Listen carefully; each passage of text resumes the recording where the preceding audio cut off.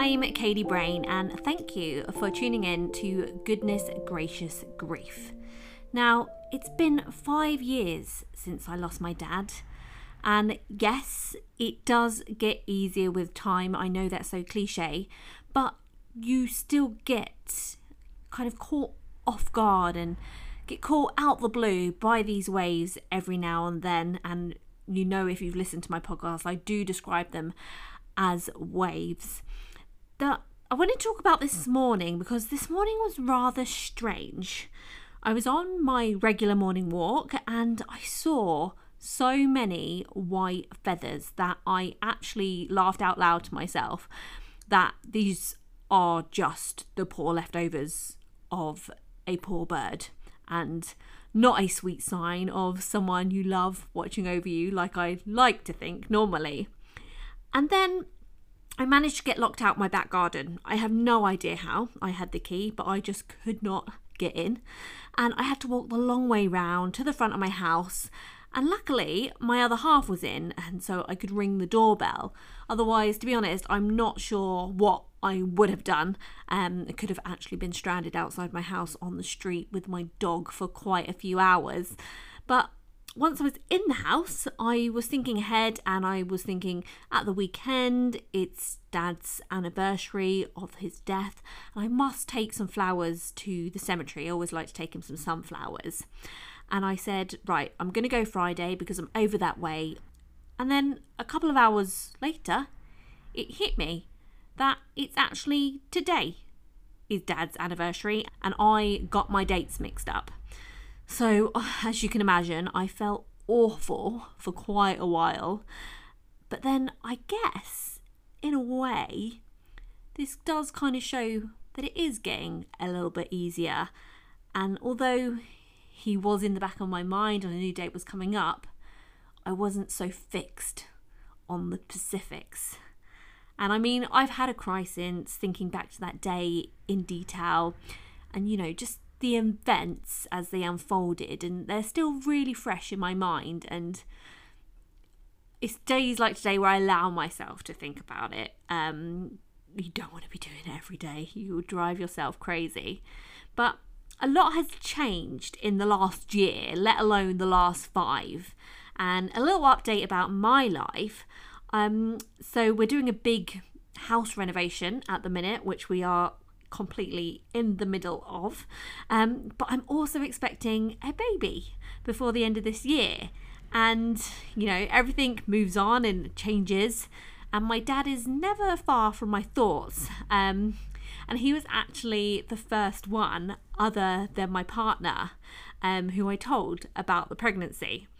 We were keeping it quiet until the 12-week scan. We didn't want anyone else to know, partly because we were getting over the shock ourselves. But I was visiting my dad at the cemetery. I was just sitting there on the bench, and I just said it out loud to him. I said, "Dad, I'm pregnant." And I think it was a bit of a relief for me to actually just say it out loud, even if, you know, he didn't hear me. But I don't know, is that weird or is it nice? So I'm still not sure. But I like to think that he was the first one that I told. And as it is 5 years on from my dad's death today, I wanted to talk more about the disease that took him. And we all know someone with cancer, or someone who's lost someone to cancer, or you may have even experienced cancer yourself. But do you actually know how many cancers there are? There are more than 200 different types of cancer, and each and every one of those is diagnosed and treated in a particular way. Just some stats for you. 1 in 2 people will develop some form of cancer during their lifetime. And in the UK, the 4 most common types of cancer are breast cancer, lung cancer, prostate cancer, and bowel cancer. And just like that list, most of us do differentiate types of cancers by where they appear in the body. But there's another way to group types of cancer, and it's not just where they appear, but what kind of cells they attack.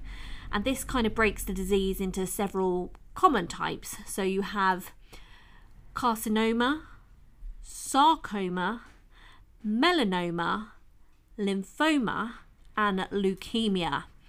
Now, they might sound quite familiar to you, but you might not know what all of them are. Well, I want to focus today on myeloma, a blood cancer. And each year in the UK, approximately 5,700 people are diagnosed with myeloma. One of those people was my dad. So I got in touch with the charity Myeloma UK, and I was able to speak with their patient information manager, Alice Barron. And I started by asking Alice, what is myeloma? Myeloma is a type of blood cancer, and it originates in the bone marrow. So the bone marrow is the spongy bit in the centre of your bones, and that's where all your blood cells are made. So you've got a kind of blood cell in there called a plasma cell, and that's a type of white blood cell. And normally that produces an antibody or an immunoglobulin, and this helps the body fight infection. In myeloma, though, the plasma cells become abnormal, and they start producing something called paraprotein, which is actually a useless antibody. So they stop doing their job and helping to fight infection, and they start producing paraprotein, which then goes on to cause problems within the body. So this paraprotein can come out of the bone marrow, and it circulates in the blood, and it can clog up your kidneys. So quite often myeloma patients will end up with kidney damage as well. And as well as producing this paraprotein, the myeloma cells multiply within the bone marrow, and they actually take up a lot of space, and this means that the bone marrow can't produce as many blood cells as it would normally. So this crowding out in the bone marrow means that you aren't producing enough white blood cells, red blood cells, platelets, so that affects patients that way as well. And then lastly, the myeloma cells also interfere with the way that bones are normally remodeled. So bones are in a constant state of remodeling, so they get broken down and remade, and this is a really fine balance. So normally you don't end up with any difficulties. But with myeloma cells, they interfere with the cells that are doing the breaking down and the remaking, and that means that you end up with like little holes within the bones called lytic lesions. And these lesions leave patients susceptible to fractures because they're weakening the bone. And my dad, he had multiple myeloma. Does that mean something different? No, multiple myeloma and myeloma are the same thing. It's personal preference as to which you'd rather say. So myeloma doesn't exist like a solid tumour would do. It's not just in one place. It's called multiple myeloma because it exists in many places throughout the bone marrow of the body. Do we know what the causes of myeloma are? Unfortunately, we don't know for definite what the causes are. We know that they're likely to be an interaction of genetic and environmental causes, but we aren't able to say, if you have this certain thing, you definitely will have myeloma. We do know that there are certain risk factors that are involved, but again, we can't say for sure whether someone will not get myeloma, unfortunately. Now, when I think back to my dad and when I start trying to think when did he become poorly, I remember him having a sore ankle, and he was really struggling to walk, and I don't know if that was the start of it. That was kind of a year before he passed away, but what are the symptoms? So the symptoms are linked to all the things that myeloma does in the body. So the ankle pain is likely to have been to do with the lytic lesion. So bone pain is incredibly common for myeloma patients, and that's because the holes in the bone are causing aches and pains. So it's frequently in places like the back, the ribs, legs, anywhere that the bone marrow is active, really. And you can also end up with something called hypercalcemia, and this is where the levels of calcium in your blood are too high, and this is because the calcium that's being broken down from the bones is then entering the bloodstream, and that causes things like thirst, nausea, vomiting, confusion, and so that needs to be addressed once you're diagnosed with myeloma. Some of the other symptoms they're linked with the low blood cell counts. So one of the most common ones is fatigue, and that's because myeloma patients are often anemic because they aren't able to produce enough red blood cells. So they aren't getting the oxygen around their body, and it means that they're exhausted all the time. And it's a real tiredness that isn't like normal everyday tiredness. It's a fatigue that doesn't really get better with a good night's sleep, unfortunately. Myeloma patients, one of the key symptoms is infection. So because they're not able to produce their white blood cells, they aren't able to fight off infections as well as they would have done previously. So it might be something like catching common cold and it just hangs around for a really long time, or pneumonia is also very common, unfortunately, with myeloma patients. So it's linked back to the blood cell counts that they aren't able to produce as many white blood cells. How is it diagnosed? Often, myeloma patients are kind of diagnosed by accident sometimes because the symptoms are incredibly vague. So many people often think that they're just getting older, or they pulled a muscle or something like that, or they're just a bit tired and run down. So frequently there's a blood test run, and then the blood test will show that there's an increased level of this protein in the blood, and that's usually a bit of a red flag for GPs or whoever has run the test.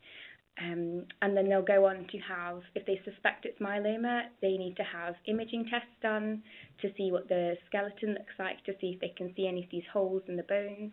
And then they'll also need to have a bone marrow biopsy. And this is quite a painful procedure in some cases. So they need to go into the bone marrow, usually it's in the hip, and they'll take out some cells from the bone marrow and have a look at them under the microscope to see if they can see any abnormal plasma cells. And that's usually when you get the diagnosis of myeloma. Is this cancer curable at all? Sadly, it's not curable, but it is treatable. And so this means that patients will have a round of treatment and then hopefully go into remission. Unfortunately, we're not yet able to get rid of all of the myeloma cells in the body, so the treatment really brings down the level of myeloma cells to a manageable level, so they're hopefully not causing any more complications or symptoms for patients. And then hopefully they'll be in remission for a good while. This can be months or years. And then unfortunately the myeloma will start multiplying and becoming active again, and at that point you'll need to start treatment again. And so it goes around in this sort of cyclical process of relapse, treatment, remission, relapse, treatment, and so on. Is there a timeline with myeloma at all from, diagnosis to end of life? It's incredibly individual. Some patients respond really well to treatment, and particularly if you're diagnosed early enough so you haven't got some of the more severe complications like kidney failure, for instance. So some patients do really well with the treatment and they can have really long periods of remissions. I know that Myeloma UK have been in contact with people who have had decades worth of remission and they've been doing well. Unfortunately, some patients don't respond as well to treatment, and that is a big area of investigation in the research world at the moment, trying to understand what it is that means that patients don't respond to treatment and what it is that means that patients do respond well to treatment. So it is incredibly individual, and unfortunately we wouldn't be able to give timelines from diagnosis to end of life. Do we know, though, how many people are diagnosed each year, roughly? Yes, so there's roughly 5,700 people diagnosed each year, so that's just under 16 people a day, and about just under half of those people are aged 75 and over, so it's mostly a cancer of older generations. I was going to ask that. I know that we've spoken about symptoms and causes, but are there certain people that are more at risk? You've just mentioned age there. Could it be heritage as well? Is there any information that we have at all? Yes, so from population studies we know that people with African heritage are more likely to have myeloma, and that's about twice as common in those populations. Men are also 1.5 times more likely to have myeloma than women. And then there's also things that put you at risk, like your weight, sort of being overweight and obese is more likely to put you in a risky group.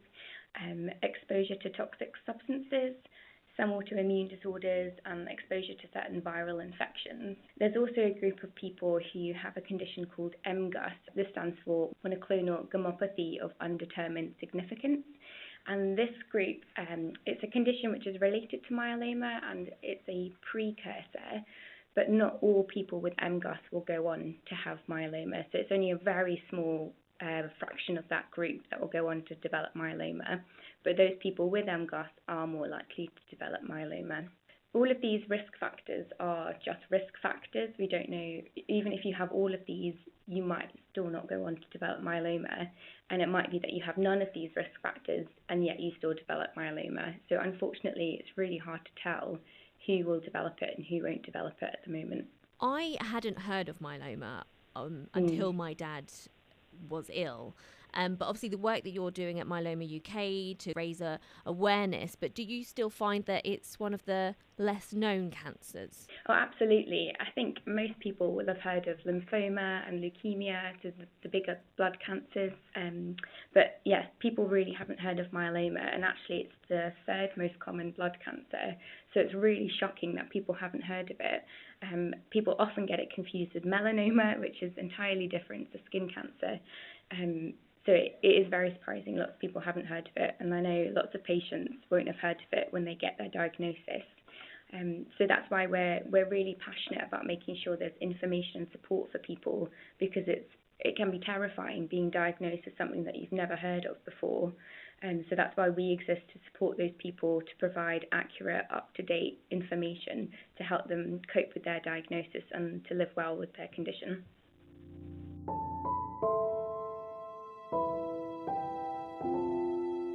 That was Alice Barron, Patient Information Manager from Myeloma UK. If you want to find out more about the work that they do, then go to their website www.myeloma.org.uk. Thank you so much for listening. I will be back soon, I promise. I'm Katie Brain, and you've been listening to Goodness Gracious Grief.